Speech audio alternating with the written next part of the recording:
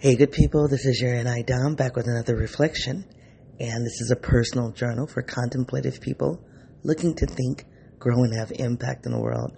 So, hey, I am starting with the concept or idea of a midlife crisis. I have a smile on my face because there's so many things, there's so many reactions that I'm having to that concept of a midlife crisis, but that is my starting point. This is a take two. I did a reflection yesterday morning that I have decided to not upload. I'll explain that in a second. But what's important right now is today is Wednesday morning, and the reflection I did yesterday, Tuesday morning, was really good for me personally. But there were two pockets of that reflection where it went silent. And the only reason why I don't usually check my reflections before I release them, but because I was maneuvering my phone between a recording device and a reading device, something said, go and make sure that when you were out of the app for recording and into the app for reading, that it didn't mess with the audio, and it actually did. So there are two sizable pockets of that reflection where it goes silent. Otherwise, it was really, really a good reflection. So I'm nervous this morning about trying to repeat that because I can't. Because yesterday's reflection, I was working through the idea of a midlife crisis. But I ended that reflection accepting that I'm actually experiencing one in a weird backwards kind of way, not in a typical way that people talk about a midlife crisis. So in yesterday's reflection, I was actually working through it. And if I uploaded that reflection, you would hear me challenging, poking, questioning. But when I got to that end of the reflection, I resigned to the fact that, yeah, you're kind of in this space. And then all of yesterday and through the night, I sat with that resolve that I am in some kind of midlife crisis, even though again, the concept, the terminology and how we use it typically in our society just doesn't resonate with me. So I'm here to try to share some of that with you, although I can't repeat it. It was a good reflection. I'm really disappointed that the audio on that just didn't work out. And I could go in there and try to edit it. That's not the spirit of this project. And I think I would have to learn how to edit it through this platform because I'm recording this differently than I record in my primary podcast, which I do a lot of editing. So anyway, we're starting with the midlife crisis, and this is a take two. I am not working through it. There's going to be more of a reporting out, but I'm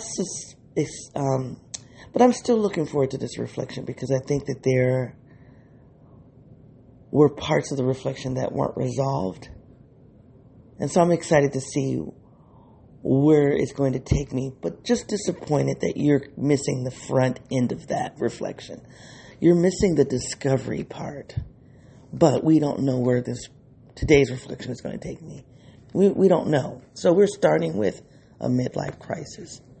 I also want to tell you that I'm going to be using some text. And the title of the text is called Searching for Meaning Beyond the Midlife Crisis. And it's by a lady by the name of Elaine Dundon. And it's published on the website Psychology Today. Searching for Meaning Beyond the Midlife Crisis by Elaine Dundon in Psychology Today. If you're new to this project, this is a personal journal where I process my inner and my outer worlds. I do so by using personality theory. The two that I use the most are the Myers-Briggs and the Enneagram. Pushing those two systems together, my ego, been looking at the concept of ego, my ego identifies as being an INTJ 8.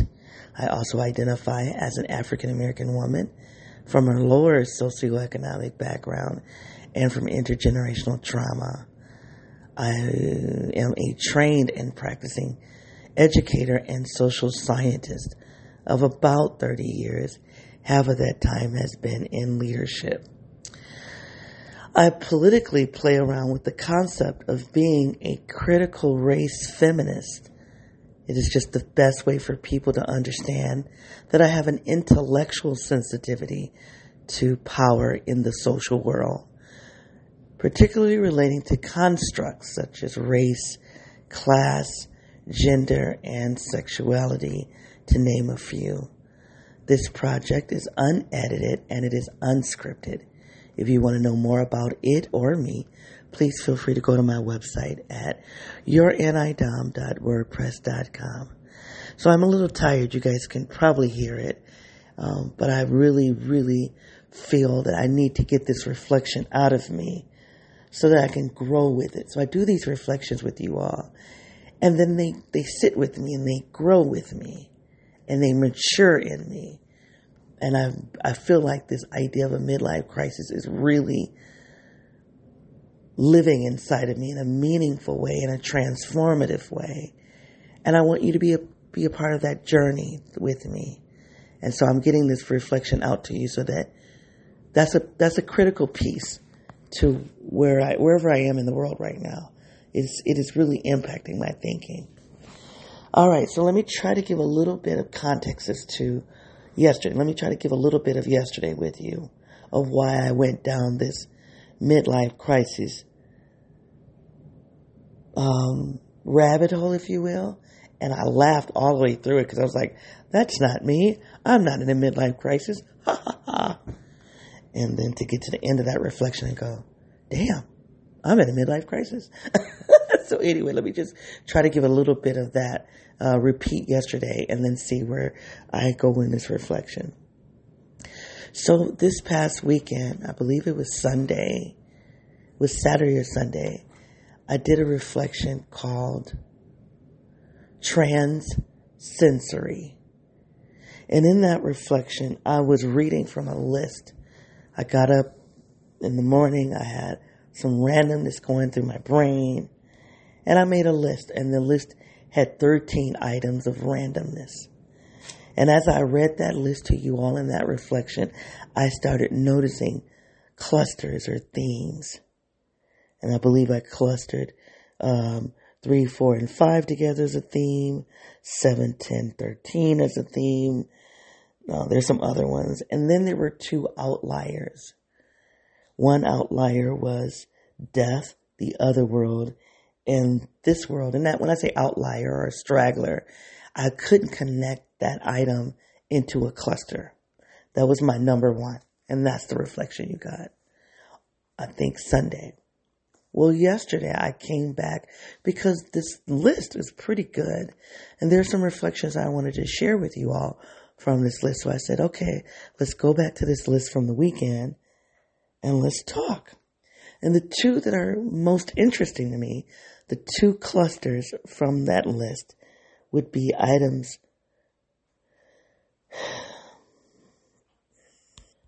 items 2, 6, and 9. So number 2 on that list was disassociation from my culture. Number 6 was meaning, belonging, and loving. And number 9 was meaning, blackness, and culture. So I saw a theme there. I grouped those 3 together, and I called that the meaning cluster. I wanted to talk through that with you all. That was what I hit the record button to do, to talk through the meaning cluster of that list. I also had another cluster of 7, 10, and 13. Number 7 on the list was education, was the vehicle, and now it is the container. That was my number 7. Number 10 was INTJ, content projection. And in parentheses, I have TI with a question mark. And number 13, a case against INTP. Not against INTPs, but against the INTP classification as relating to me, because there's a way that I connect to the INTP, and then there's a way that I clearly don't connect to it. And so number 13 is about making a case that I'm not an INTP. Damn it. And that cluster, I don't think I named it. But you clearly see INTJ, INTP, and my work as an educator in that second cluster. So I'm going to call it the NT, the occupational NT cluster, NT, whether it's INTJ, INTP, the occupational NT cluster. I'm just going to name it like that right now. So there were two clusters, the meaning cluster, which I named as meaning yesterday, and the occupational NT cluster that I'm naming as that today. And I hit the record button to talk through those. And I immediately fell into a rabbit hole about midlife crisis. And because as I started talking about the meaning cluster, I went to the internet. Yay. I went to the internet to see articles about meaning. I had already done this weekend. I'd already started researching, what does meaning mean? And most of my research on the internet over the weekend was pulling up articles about purpose, life's purpose. And that's not what I'm struggling with. I'm not struggling with purpose in my mind. I'm trying to get at this concept of meaning. So I was a little annoyed when I did the search on the internet, and then what was really annoying is that most of the articles on purpose were related to jobs, employment. And I'm like, damn you, capitalism, right? Like, why does meaning have to be associated with purpose for employment or work? And I just didn't like it. So that was the search I did this weekend. Well, when I did the search yesterday, an article, I said, don't search just for meaning. Search for meaning after 50. You guys know I'm 50. I'll be 51 in a few days. So I was like, don't just search for meaning and get nonsense articles. Put in meaning after 50. And then I started seeing articles about midlife. So then I laughed about that. And one of the reasons I laughed, other than the fact that I didn't believe I was experiencing a midlife crisis. One reason that I laughed is because, and this is really relevant for those of you who are not 50 or beyond. So even if you're younger and you're still listening, I should have said this right away. But I think this reflection could be for you as well. And one of the reasons, and this is what I talked about yesterday in the reflection that you're not going to get, is my cousin, when she was about 21, 22 years old, she was going through this season where she was like, I'm in a midlife crisis. I'm going through a midlife crisis. And I thought it was absurd when she was talking like that, because you're 21, 22 years old. What type of midlife crisis are you going through? But that's how she was framing this season in her life. And as in hindsight, what I understand now, and we're talking about 20 years later, because I would imagine that we're not taught, this is a cousin where we're estranged, and it's so sad because we have a lot in common, and it hurts, it's very hurtful for me, but I've never processed this. I don't even talk about it with myself, because what are you going to do? It's somebody I love. We have a lot in common, and anyway, I'll talk about that at some point.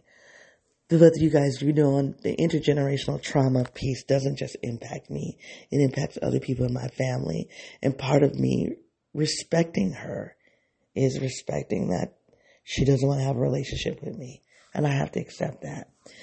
So, and it's not just me, but I take it personal because I'm like, yo, we have so much in common. Okay, but anyway, so she's about 41 right now.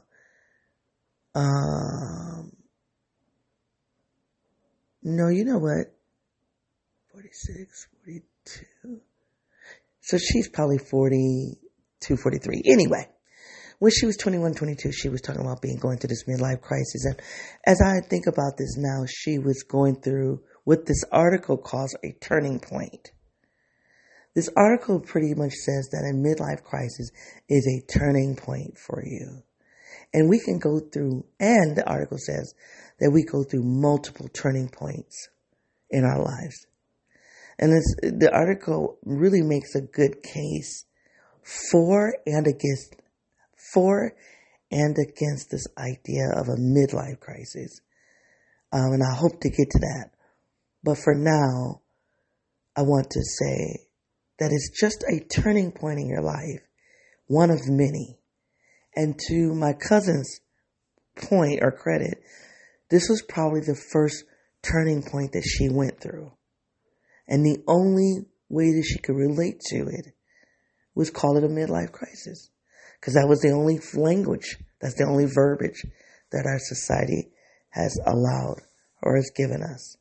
So, I laughed at that because it was funny at the time. I thought my cousin was ridiculous. And maybe that's why she's not talking to me right now. But I thought it was ridiculous. Like, what do you mean you're going through a midlife crisis? You're only 22 years old. But she was tapping into something. She was going through a turning point, and that was the only language that she had. And according to this article, it's one of many. The other reason why I reject or laugh at the idea of a midlife crisis is because I don't feel like I'm in one. I don't feel like I'm having a crisis. And I look at a crisis as being confused. I look at a midlife crisis as being an existential crisis. Like, who am I? What am I supposed to be doing with my life? Where do I go from here? And I see a midlife crisis as this emotional turmoil. And I don't feel like I'm having that. I don't feel like I'm in any kind of emotional turmoil. So before I read this article and I saw, as I put in, finding meaning after 50, and these articles popped up for midlife crisis, I'm like, that's not what I'm going through. I'm not going to read that. But because I couldn't find any articles to read, I was like, all right, fine. Let me read this one article that says, searching for meaning beyond the midlife crisis. Beyond the midlife crisis. And that's how we got here. So that's just the story of how we got here. I'm going to read parts of this article with you and just talk about the parts that resonate with me. And then if I plan to close in the way I closed yesterday, I don't have any notes, but how I'm remembering my closing yesterday, because I really felt like yesterday I did a good job at bringing this all together for my listener and giving a so what value to you, even if you're not 50 or beyond. But we'll see. I don't know if I can recreate that. Okay.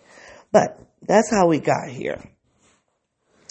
So the first thing in this article that was really helpful for me was the idea of looking at 50 and beyond. What the article says is that once we hit 50, we kind of put 50 to 95 as this one chunk. And we're considered seniors. And I think senior status begins at 55, which I think is funny.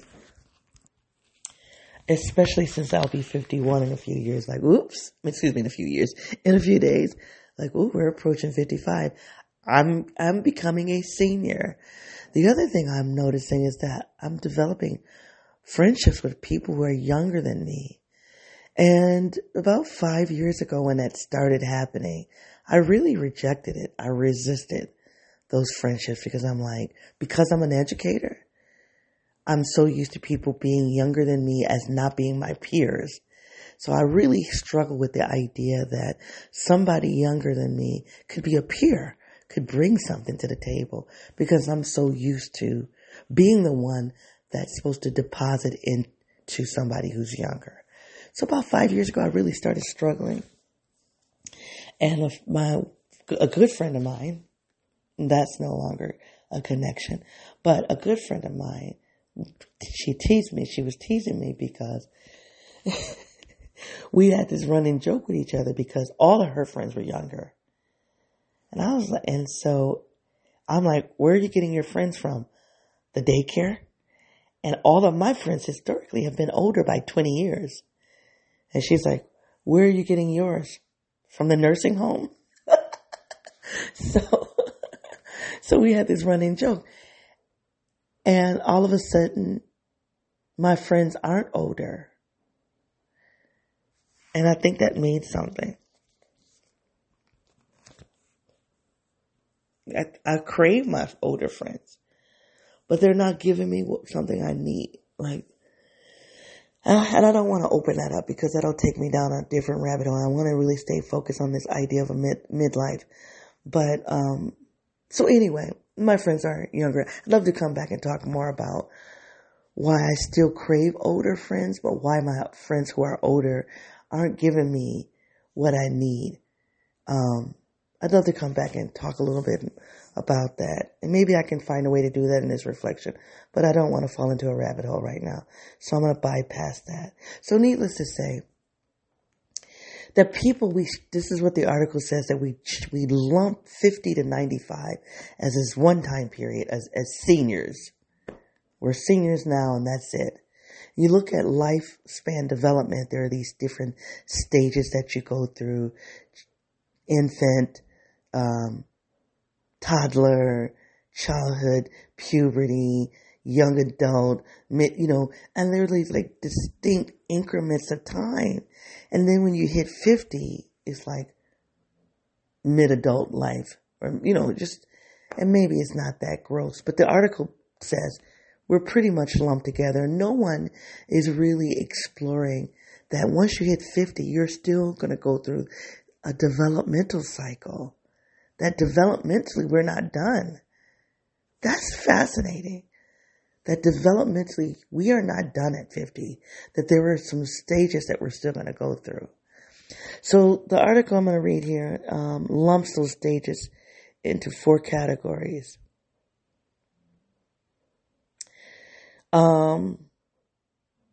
Let me just go back. I'm reading, you guys. Instead of lumping all people over age 50 into one category, commonly referred to as seniors, I suggest that we adopt 4 new categories, devised along chronological phases one may pass through over a lifetime.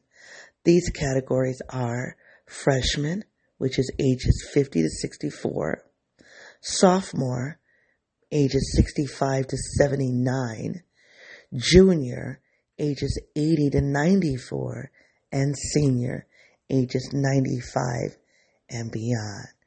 Isn't that interesting, you guys? And so I'm a freshman senior between ages 50 and 64. And my parents, my mom, my dad, who passed, they were the sophomores between 65 and 79. It just makes me sad. My dad died as a junior. And my dad died as a sophomore, and I am a freshman, which is one of the things we were kind of still going through life together. Those are parents. But because my parents had me at 18, 19, we were still traveling together.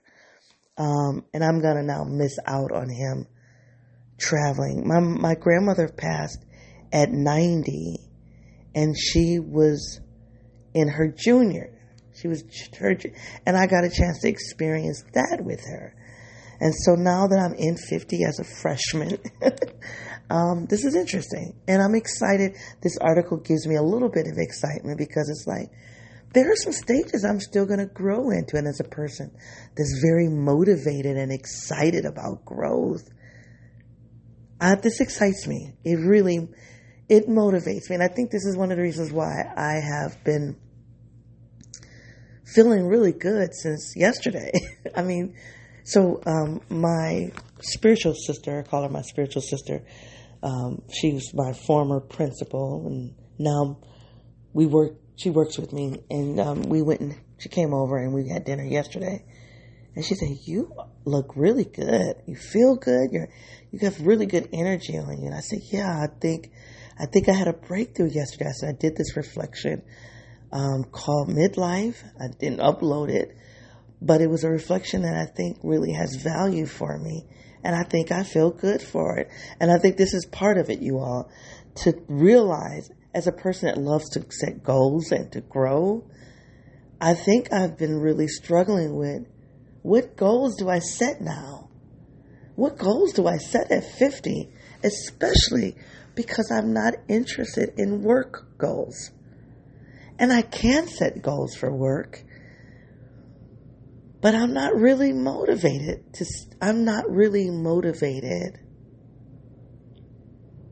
at a deep level for employment or with work as I have been in the past. So I've been sitting around waiting, like maybe grief. I think I talked about that this weekend.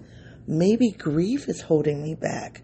Maybe I'm not excited about setting goals because I'm still struggling with the death of my father, right? The death of my grandmother. But what I'm wondering today, and my thinking might change, but what I'm wondering today is maybe I wasn't excited in setting goals because our society has not done a good job at saying this is why goal setting at 50 is still relevant beyond work, because you're still going to go through some life cycles. You're still going to go through some developmental cycles. And that excites me. So that's the first thing from the article. I'm going to skip down to the idea of a midlife crisis. All right? I'm going to just read. And I'm going to read a paragraph to you guys. Here we go. One of the key challenges for the freshman phase, ages 50 to 64, is the incidence of midlife crisis, a term coined by Elliot Jaques in a 1965 article in the International Journal of Psychoanalysis, Psychoanalysis, period. Midlife is a time when many adults take on new job responsibilities, begin caring for elders, face relationship challenges, experience the empty nest syndrome when their grown children leave home, and struggle with the onset of traditional retirement. These events lead many people to reassess where they are and ideally where they would like to go in the future. And so the article is going to go and talk beyond that. And I think let's look at that paragraph for me and one of the reasons why I struggle with the consideration of midlife crisis, because I'm not going through an empty nest syndrome. I'm not spending so much of my life, adult life, raising humans that when they become adults and they leave me, it changes my sense of purpose. I'm not struggling with that because I don't have kids. I don't have to. So I'm not going through that change. That would be a market change in one's adult life. And that's something I'm not experiencing. So not only is this midlife, not only am I not struggling, how do I say it? Okay, not only should I be irritated that people look at work, is that we ground so much of this in your typical heteronormative patriarchal way. And the reason why I'm saying patriarchal, because in a patriarchy, women are designated and are situated in a particular way. Most women find meaning in life, purpose in life, by being mothers. And I believe, and you guys, I'm going to say something. I don't know if this is from yesterday's reflection that I did not upload, or this past weekend's reflection in which I did. So if this is on repeat, bear with me. But I made this joke to some students. You know what? It was this week, so you haven't heard this joke. It really didn't go over well anyway. The kids didn't laugh. I thought it was funny. The kids didn't laugh, though. So I'm trying to get the students to leave the campus within 15 minutes of dismissal. You need to be removed from campus because I don't have teachers out there supervising you. And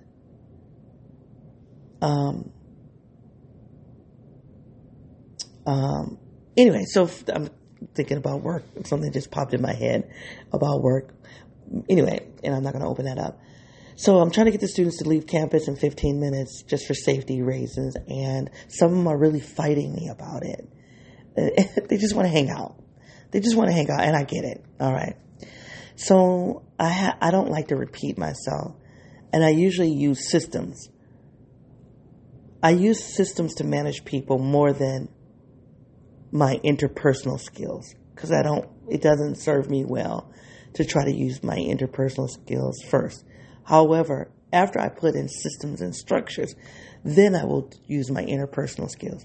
But first, anytime I'm managing and moving people from one space to another, whether that is a geographical space or a psychological, educational space, I do so by way of structures and systems first. Okay? I don't rely on my charisma, if you will. So I don't have a system yet in place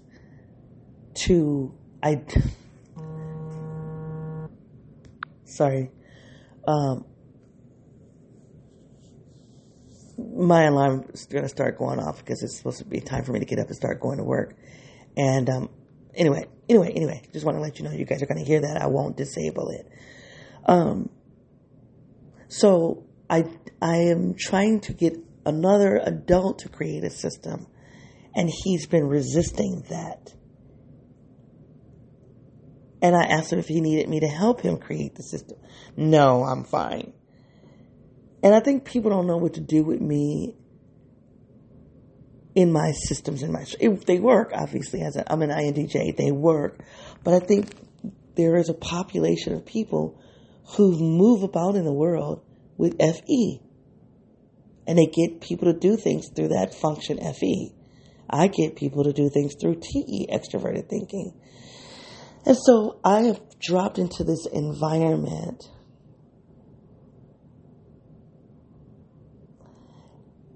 that has pretty much been structured around FE users.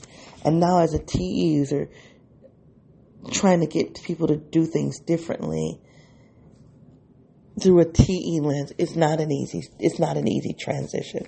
But anyway, so this guy is finally starting to put in a system that I wanted. But anyway, I would love to linger there, but I'm not going to unpack that because I really want to talk about that transition, getting him to move from an FE process to a TE process, but nonetheless. So anyway, I'm trying to get the students to move out and leave the campus in 15 minutes. So I started repeating myself.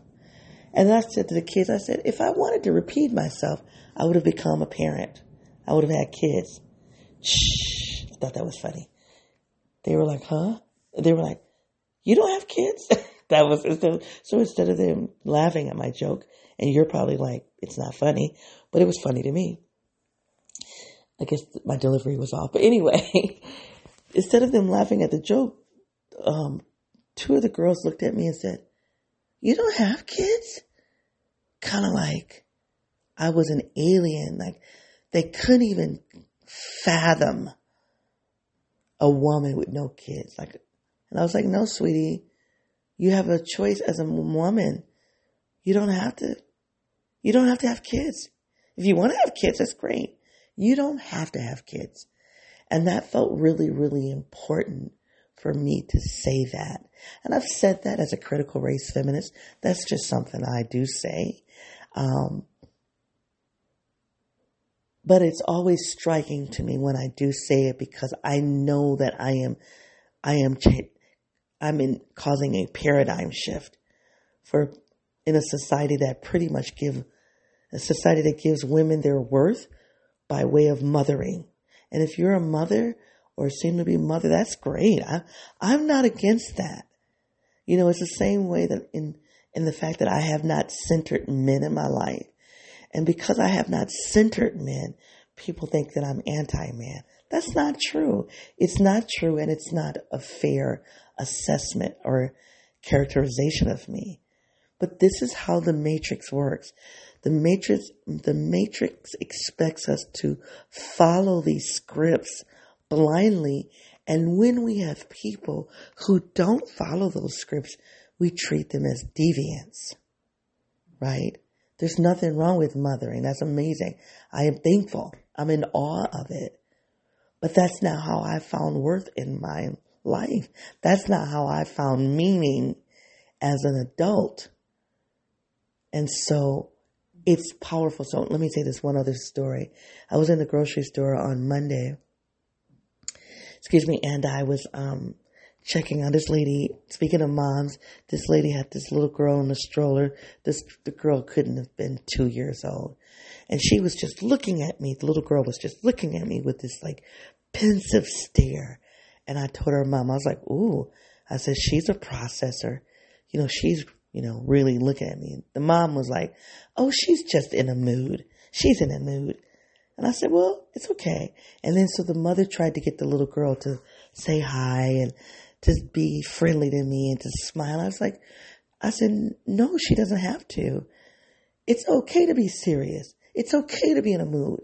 And since I went into this thing about how in society people try to get women to smile and to be friendly. I said, that has nothing to do with the person and everything to do with the people who are on the receiving end of that smile or the absence of the smile. The smile makes people comfortable. And we are burdened as women to make people comfortable, and we're expected to do it with a smile. And so I said, as I was checking out my groceries with this mom and her little daughter, she doesn't have to smile. And the mom was like, that's an interesting perspective. And I felt like two things in that day. I made a deposit. One with my female students, like, you don't have to be a mom. And then with this little girl, she's not smiling at 2. She can be in a mood. She doesn't have to smile. Anyway, let me get off my soapbox. Let me get off my critical race feminist soapbox for a minute. So, anyway, I said that was a rabbit hole. But anyway, I'm not going through that shift of the emptiness because I didn't have kids. That's not how I did meaning making as an adult. I didn't have kids, so I'm not experiencing the empty nest syndrome. The other thing typical to midlife crisis as it relates to this article is taking on new job responsibilities. That's the other part that I'm having a hard time wrestling with as a midlife crisis. So yes, I'm in a new job. The last 3 years, I've had 4 jobs in the last 3 years. And part of me wants to stay in this current job, not because it's a fit, but because I don't think there is going to be a fit. And that's something that I've come to in the last 24 hours because of this midlife reflection. I don't think there's going to be a job that's going to be a fit for me. But I'm saying that at 85%. I'm still going to try to keep an open mind. But let me just say this. So I'm not going through new job responsibilities because I'm ranking up or because I'm going after new jobs because I'm growing. And that's the challenge. The jobs that I've had over the past 4 jobs and over the past 3 years have not been about growth, but they've been about survival, right? Me getting on my feet because I went through that structural insecurity where I couldn't financially take care of myself.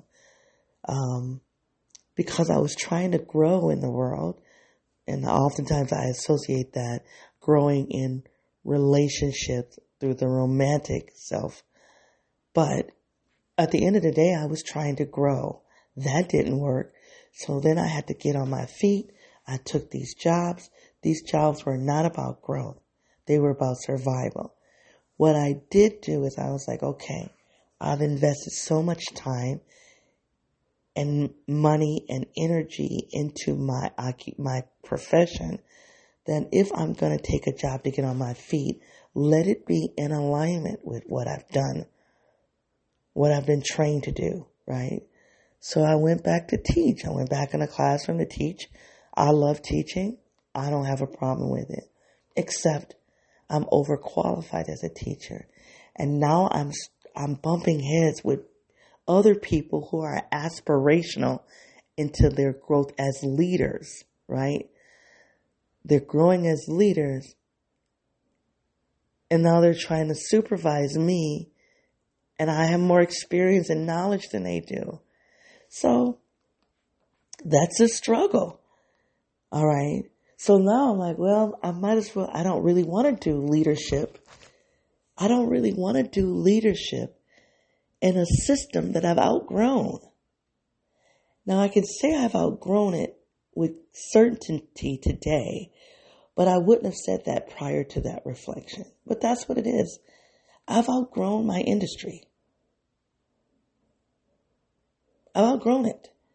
And I'm thinking the only position that I haven't outgrown would be some kind of district leadership position. And even then, I'm worried about it because while I've done some district leadership, but like, let me say a senior member of a district level position. I have not held that. Spiritually, I have outgrown that because most senior level district positions are functioning as chief decision makers. I've been a chief decision maker twice, roughly 10 years. So if I experience a supervisor that's been in a chief decision making role over 10 years, yes, that person is going to be able to deposit into me. But not many people, which kind of speaks to this issue, what I'm experiencing with my friends who are older, because I'm looking to grow. And my older friends, it's almost like they've maxed out on their growth. They've maxed out on what's possible. And so they can no longer deposit in me because they stopped growing. I'm glad I was able to circle back to that, by the way. So I'm now connecting with younger people. And it's not because they're advising me, but because they're having a different relationship with the world. So while they're not serving as advisors to me, I'm leaning and I'm going, ooh, that's interesting.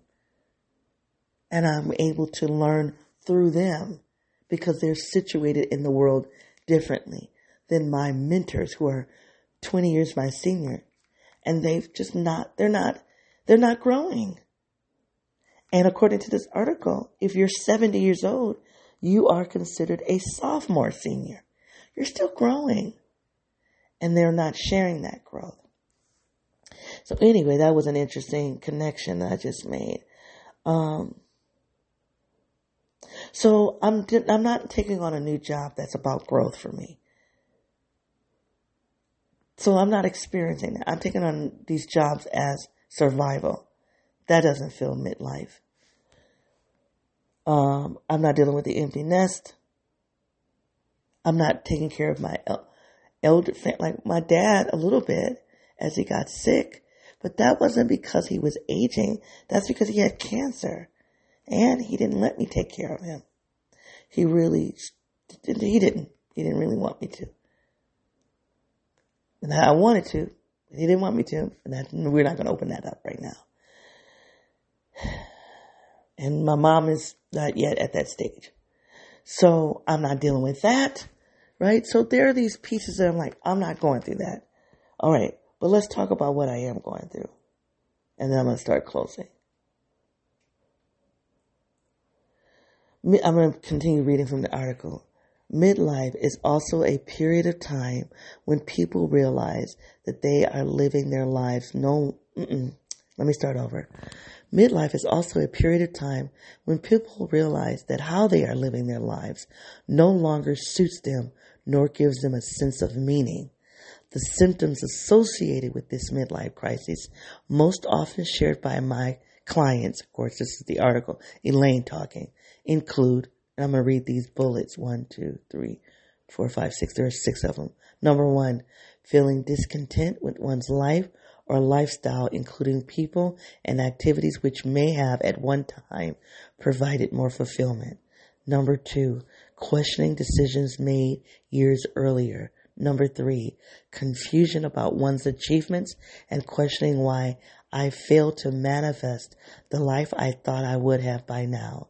Number 4, confusion about who am I beyond the roles assigned by others, both in the workplace and in one's personal life.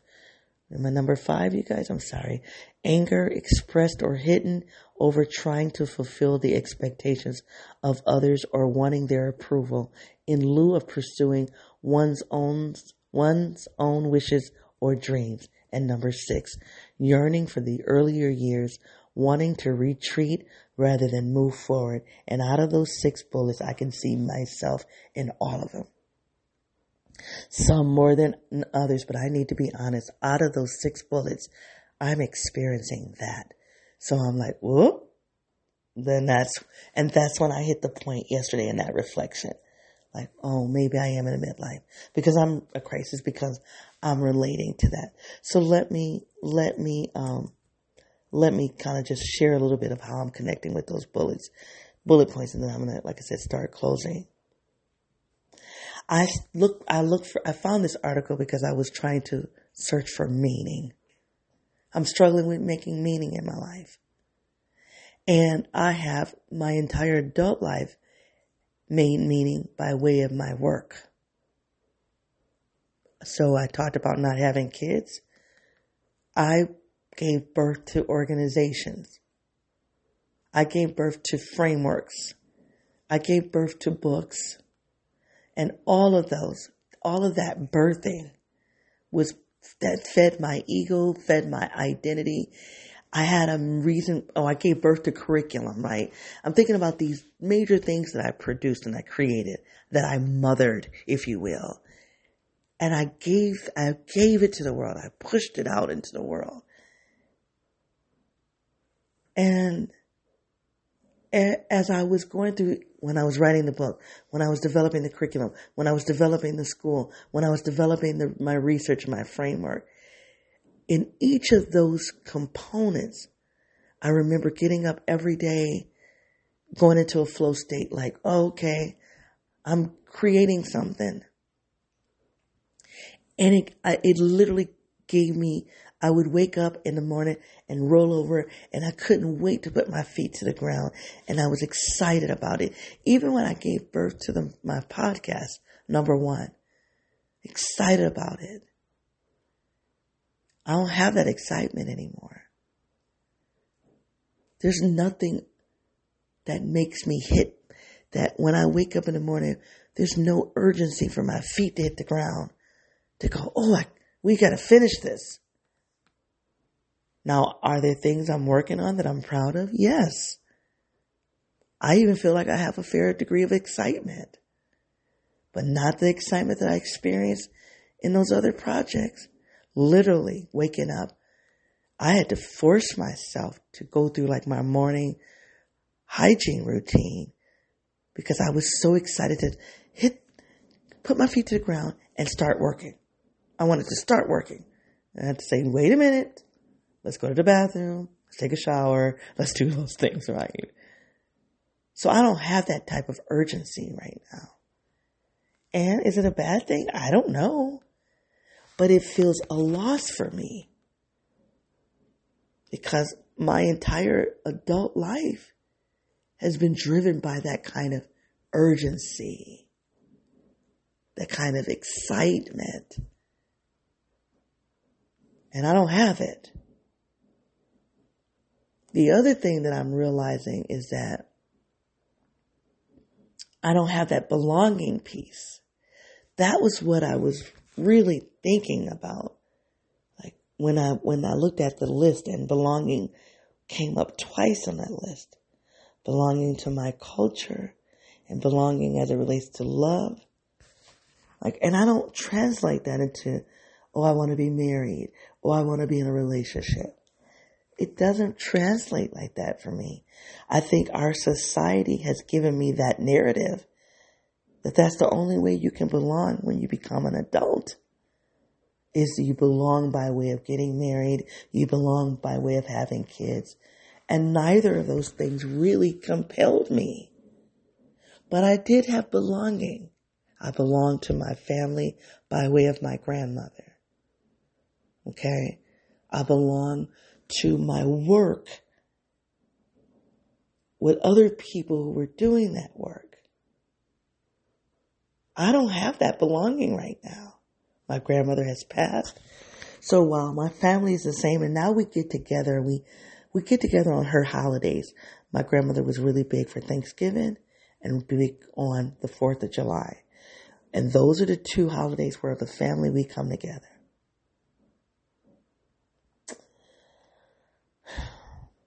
That's it.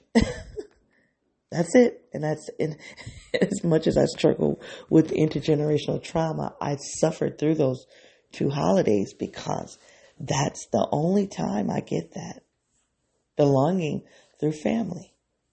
And so I go and I do that.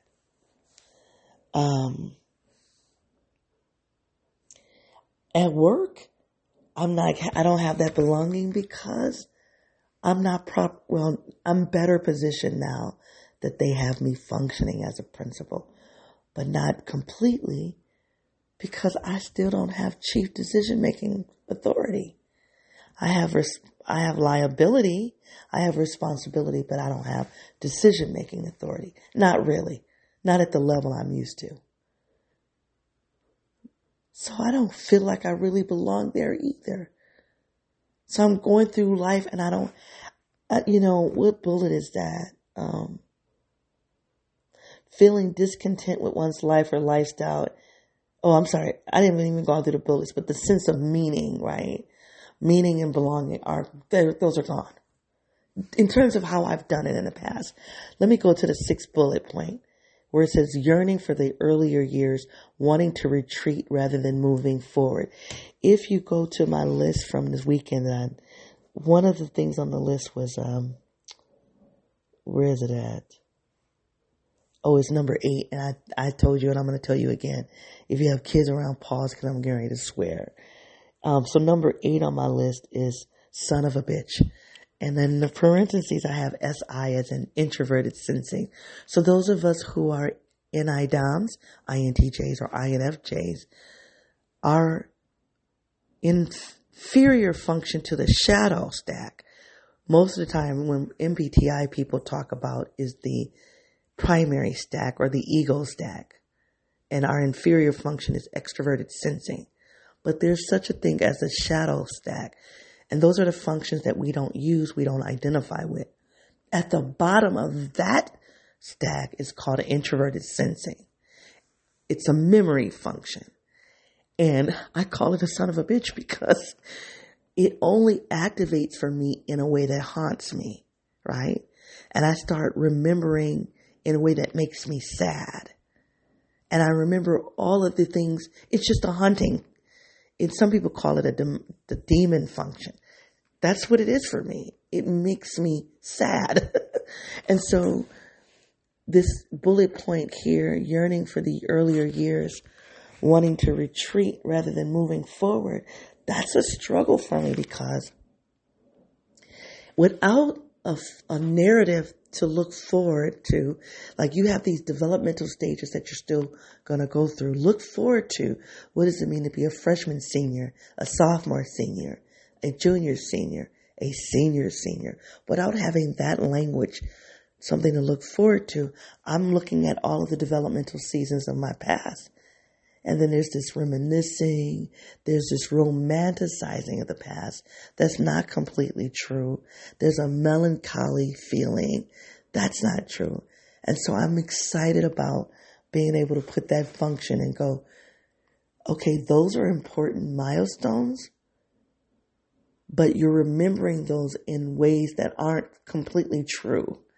I don't have that memory function in a way that's the most representative or reality of what really happened. I'm only remembering it in parts. And so it really gets me in trouble when I start relying on that function. But in the absence of having anything to look forward to, I was kind of like circling the drain. The last 4 to 5 years, I've been thinking about introverted sensing. Like, this is getting me in trouble, but I didn't have anything to counter that. So I'm really excited about this article of telling me, no, you have some developmental stages in front of you to look forward to and to plan and to set goals. So yay. I want to make this little disclaimer about the comment, son of a bitch, because I usually don't use that term, and I don't mind cursing, but that's one that I don't use because of if you think about the etymology of that framing, I think it comes from, what is the term bitch? As as a woman, and I don't, for whatever reason, I look at it as a woman that was unmarried. And I'm thinking, are they talking about Jesus and Mary? So I usually don't use that framing because it makes me think it feels kind of blasphemous for me. But there was no other terminology that could explain how I experienced that introverted sensing. So, let me go to some of these other bullet points. I'm going to go a little over an hour, you guys, just because there are a couple of points I still want to make. One of the things, feeling disconnected from one's life or lifestyle, including people and activities which may have at one point provided fulfillment. I've already talked about that through my job. My work is no longer giving me that fulfillment. I don't really question decisions that I made earlier in life, even that relationship. I don't question it. I don't question not having kids. I don't question not getting married in a traditional sense. What I do question, I guess if I'm going to question anything, is I question how I saw myself. I saw myself through the lens of other people. And I don't even think that's a question. I regret it. I regret not seeing myself in a holistic, healthy way. So I don't really relate to that bullet point a lot. Confusion about one's achievements and questioning why I failed to manifest the life I thought I would have by now. I guess, did I think I would have to go back? I think one of the things I've struggled with is that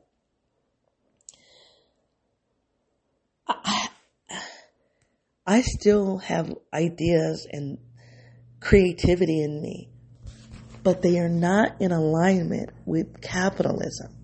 So our society pays you based on how society has valued a thing.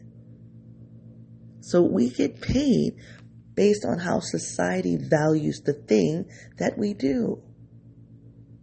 So the thing that I want to do next in the world, society doesn't value it. So I cannot attach income and survival to it. That's confusing for me. So even from an entrepreneurial perspective, when I'm studying about how to launch, they'll tell you, make a list of the things that you do really, really well.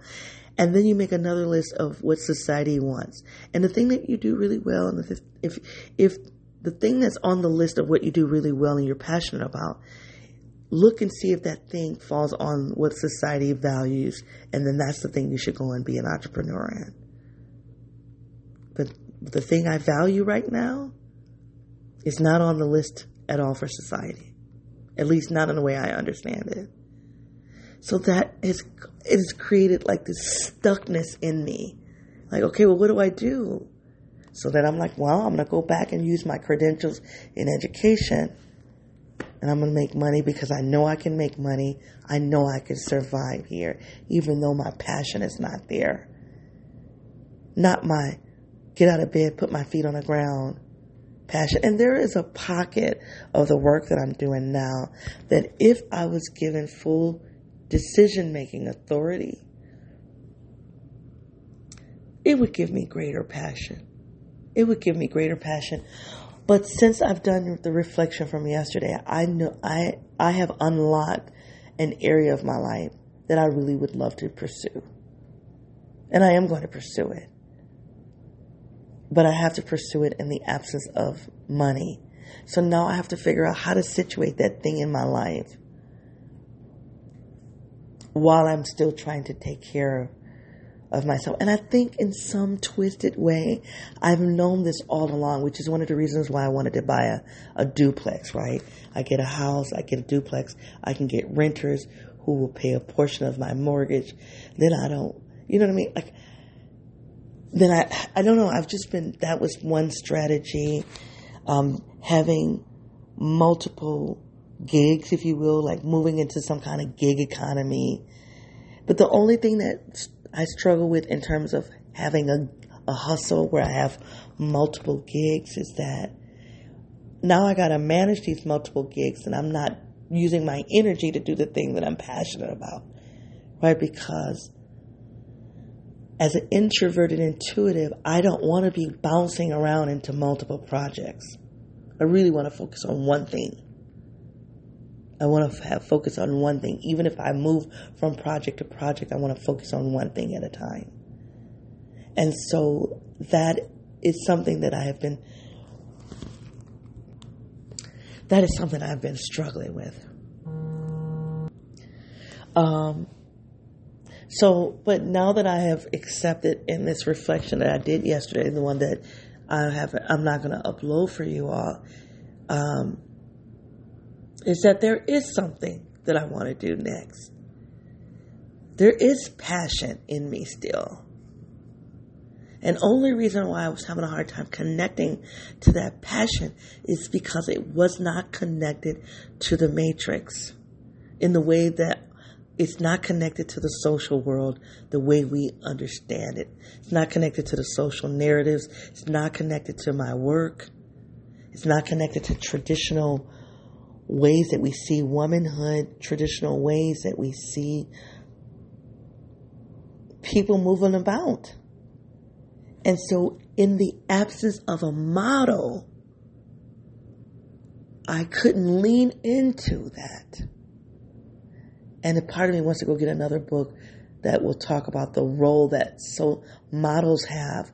I'm gonna put you guys on pause. I gotta go get a book. Hold on one second. Okay, you guys, I'm back. I've been paused for a few minutes, and because I was struggling with finding the right book. I have a book on social psychology, and I was assuming that what I needed was in that book, and then I couldn't find it. I'm like, what am I, delusional? And then I had to go to my learning theory book on human learning and human development. And so anyway, so I'm going to read something. And it's from social cognitive theory. People learn by observing the behaviors of others as well as by observing the outcomes of those behaviors. Many early behaviorists viewed learning largely as a matter of trial and error.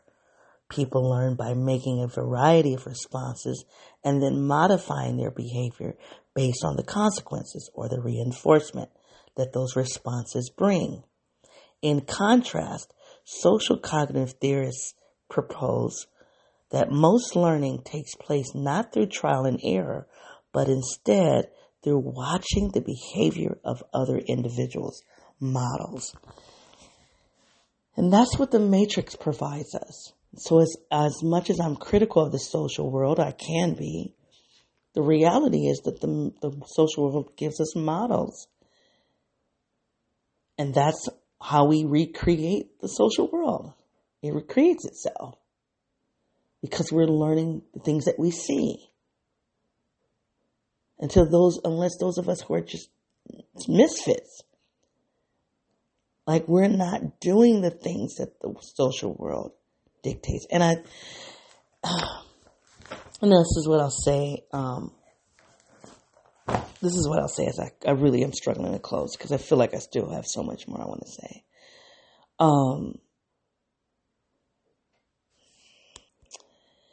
In the reflection that I didn't upload, I talked about the two halves of life that I've referenced many times in this project, conceptualized, at least how I was introduced to the two halves of life, by Father Richard Rohr. And he talks about we can't move into the second half of life until we go and we master all of the systems and the skills and the utilities of the social world. And once we've mastered what the world gives us, then we move into a phase where we transform that. We go above and beyond. You can't move into this other realm until you've mastered the skills of surviving in this world. And this is to the point of my cousin, who she could have very well had a midlife crisis at 21. Because Father Richard Rohr says that you can go into the second half of life. Kids can go into the second half of life. You don't have to be 50 or beyond. You could have mastered everything you needed in the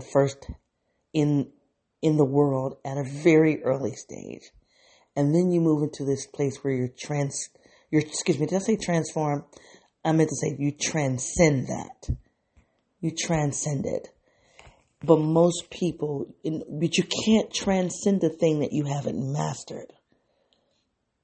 So up until I've done that, I've gotten the degrees, I've gotten the license, I've perfected my craft. I'm sitting in meetings. I can go to work. I don't really have to spend a lot of time into something. My assistant principal, there was a problem and I was trying to help him problem solve it. And he wanted to solve it one way. I was like, no, we can just do it this way.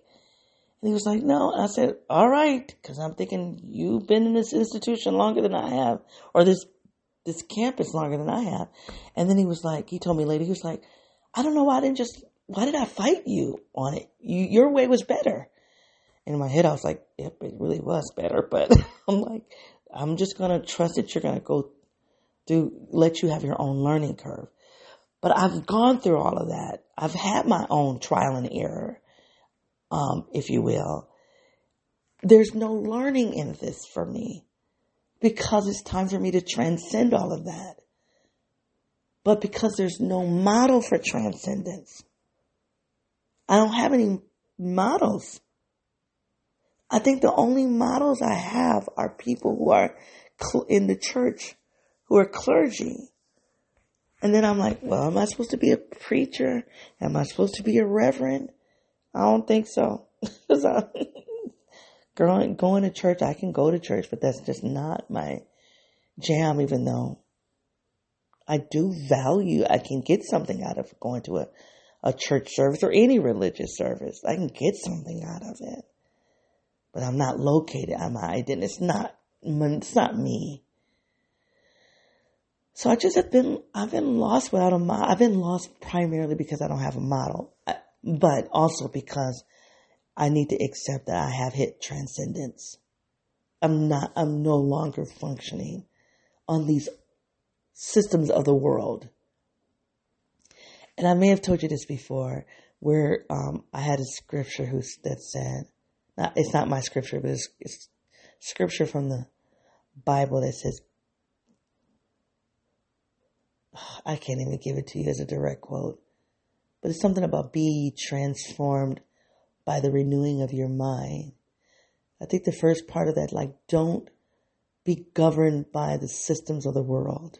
Be ye transformed. No, I need to look that up. Hold on. Well, my computer just died, so I can't read it, but I think it's Romans 8 and 12 and 8. Anyway, it was in Romans, and then the computer died in the Christian text, the Bible. Anyway, so I'm going to close here. I think that's just what this article has given me. Like, you are at a pivotal stage, and and this is where I am going to close.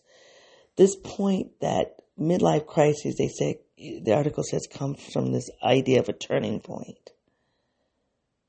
And the misnomer about a midlife crisis is that you're going to hit this one major turning point in your life, and it happens around your 50s. But the reality is we have many turning points, meaning moments, my God, pivotal moments for whatever reason. And I think what makes it a crisis, what makes that pivotal moment a crisis is because we're in the absence of a model. And then we start scrambling like, oh, what does this mean? What am I? And we don't know what to do because we don't have it modeled for us.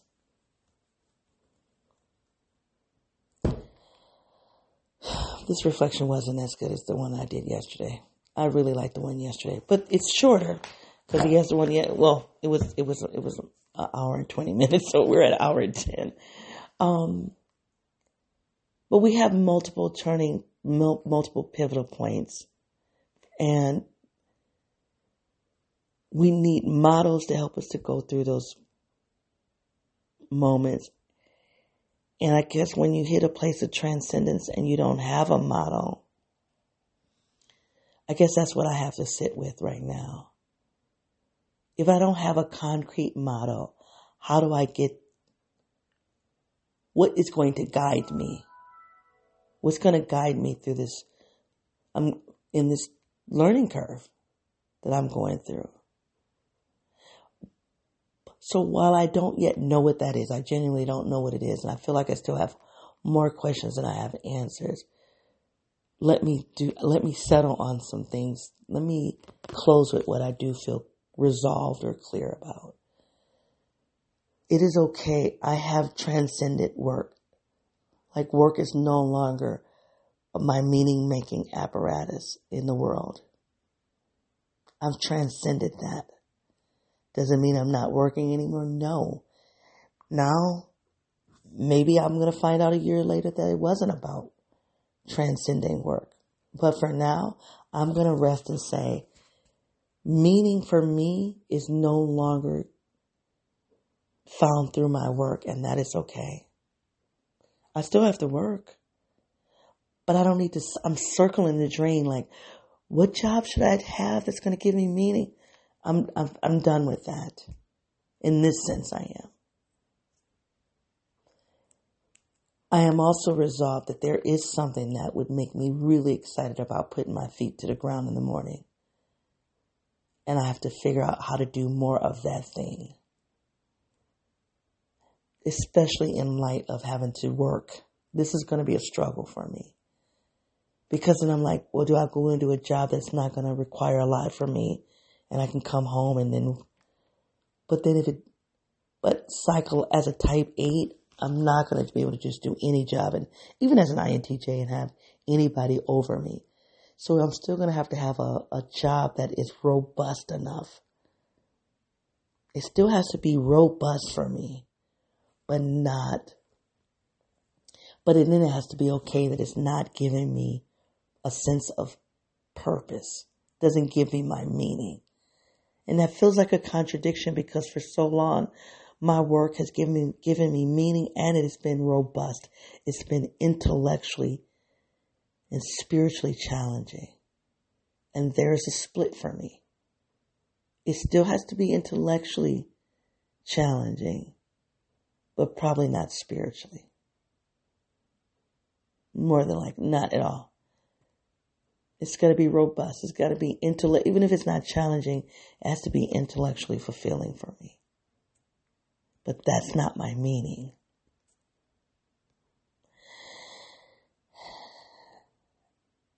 And I think the other piece is belonging. And if I've belonged so long through my grandmother by way of her family, and that's no longer available, and then by my way of work, I don't know how I'm going to get my sense of belonging, but at least today I understand that is a legitimate void.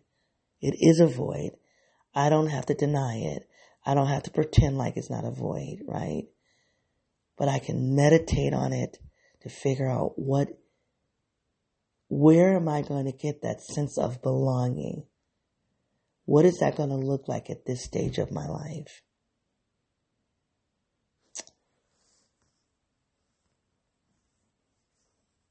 And I think the last piece is that there is something about who I am today that I'm super excited about. And I want to help other people to get to their truest selves as fast as possible. And, yeah. And what is that going to mean for me? And how am I going to do that in tandem with some of the other pieces? So I don't have answers, but I do have clarity as to what the question is. I don't have answers, but I have the question now. I have the right questions. I've been asking the wrong questions. And I've been saying, I keep processing my life on repeat over and over again because I don't have a new question. And I feel like the universe is giving me some new questions. How do I find new ways of belonging? Because these other ways I've transcended, I've outgrown them. And how do I have new meaning? I've transcended the other ways I've done meaning in my life. And those are new questions. Those are new questions. And I'm excited to see what answers are going to come. Multiple turning points in your life. But I think each time we have a turning point, we have models that can show us what that looks like until you hit the place where they're no longer models. Because now, here it is, you become the model. That thing is it's up to you to present that to the world. That feels so type 1, you guys. So type 1. Anyway, if this reflection has had any value for you, please give it a heart. If this conversation about midlife crisis, about turning points, about models, about meaning, about purpose, about belonging, if any of this conversation relates to something, a conversation you've had in the world, please take the link and share it out. If my moving about has caused some randomness in you, I would love to hear it. You can find me on my website at yourinidom.wordpress.com. Twitter, yourinidom1, Facebook, nidom, and yourinidom. And then YouTube, yourinidom. Let me give you your assignment. So I'm struggling with the assignment I want to give you because I want to ask you what are some turning points that you've endured in your life. Like, as you've gone out, I don't care if you're 17, 27, 77. If you look back in your life, you've had turning points. You've had pivotal moments. I don't know why I struggle with that word. You've had pivotal moments. And as my dad once took me through a process to show me that if I've gotten this far, and if I look over my shoulder and I look at what I've accomplished or what I've been able to endure or understand, accomplish, why would I not be able to endure, accomplish moving forward? I don't feel that I can't. I think I just have been feeling confused in the absence of belonging and in the absence of having meaning. But for you, what have been some turning points for you that you've had success with? Even if you struggled, you can look back now and go, that was a turning point, that was a turning point, that was a turning point. Look at those past turning points and see that as success. And then ask yourself if there's anything that you're circling the drain right now because you won't embrace it as a turning point. Are you struggling with anything right now? Are you circling the drain because you won't allow yourself permission to change? Maybe you don't have a model for the change. Maybe you don't understand it. Maybe you're haunted by something of the past. But what is preventing change, especially if you see yourself circling the drain? And I've been circling the drain. I definitely have been. because I haven't understood what the change is that I needed. And I really believe today that it's been about meaning and belonging for me. I don't know if that's what it's going to be about for you, but that's what it's been about for me. My midlife crisis, if you will, is about meaning and belonging. And having the opportunity to not belong the way I've belonged in the past and to not make meaning the way I've done in the past. So I have an opportunity to do it differently. Do I know how I'm going to do it differently? No. I just know that I have to do it differently and that I have to release the past. I've got to release it. Know that I can get through it, but I have to release it to get through it. So what is it that you are holding on to? Because you don't want to change. I feel like this assignment is for me. Sometimes I give you the assignment after I've already worked through it myself. But this is one of those situations where I feel like, no, I got to sit with this assignment. This one is for me too. All right. You guys, it's been a pleasure hanging out with you. I don't know if that assignment is going to really work for you. But just try, okay? But this reflection, it's been a pleasure. I'm sorry, you guys. I'm in my head right now. It has been a pleasure hanging out with you until I come back. Be well. Bye.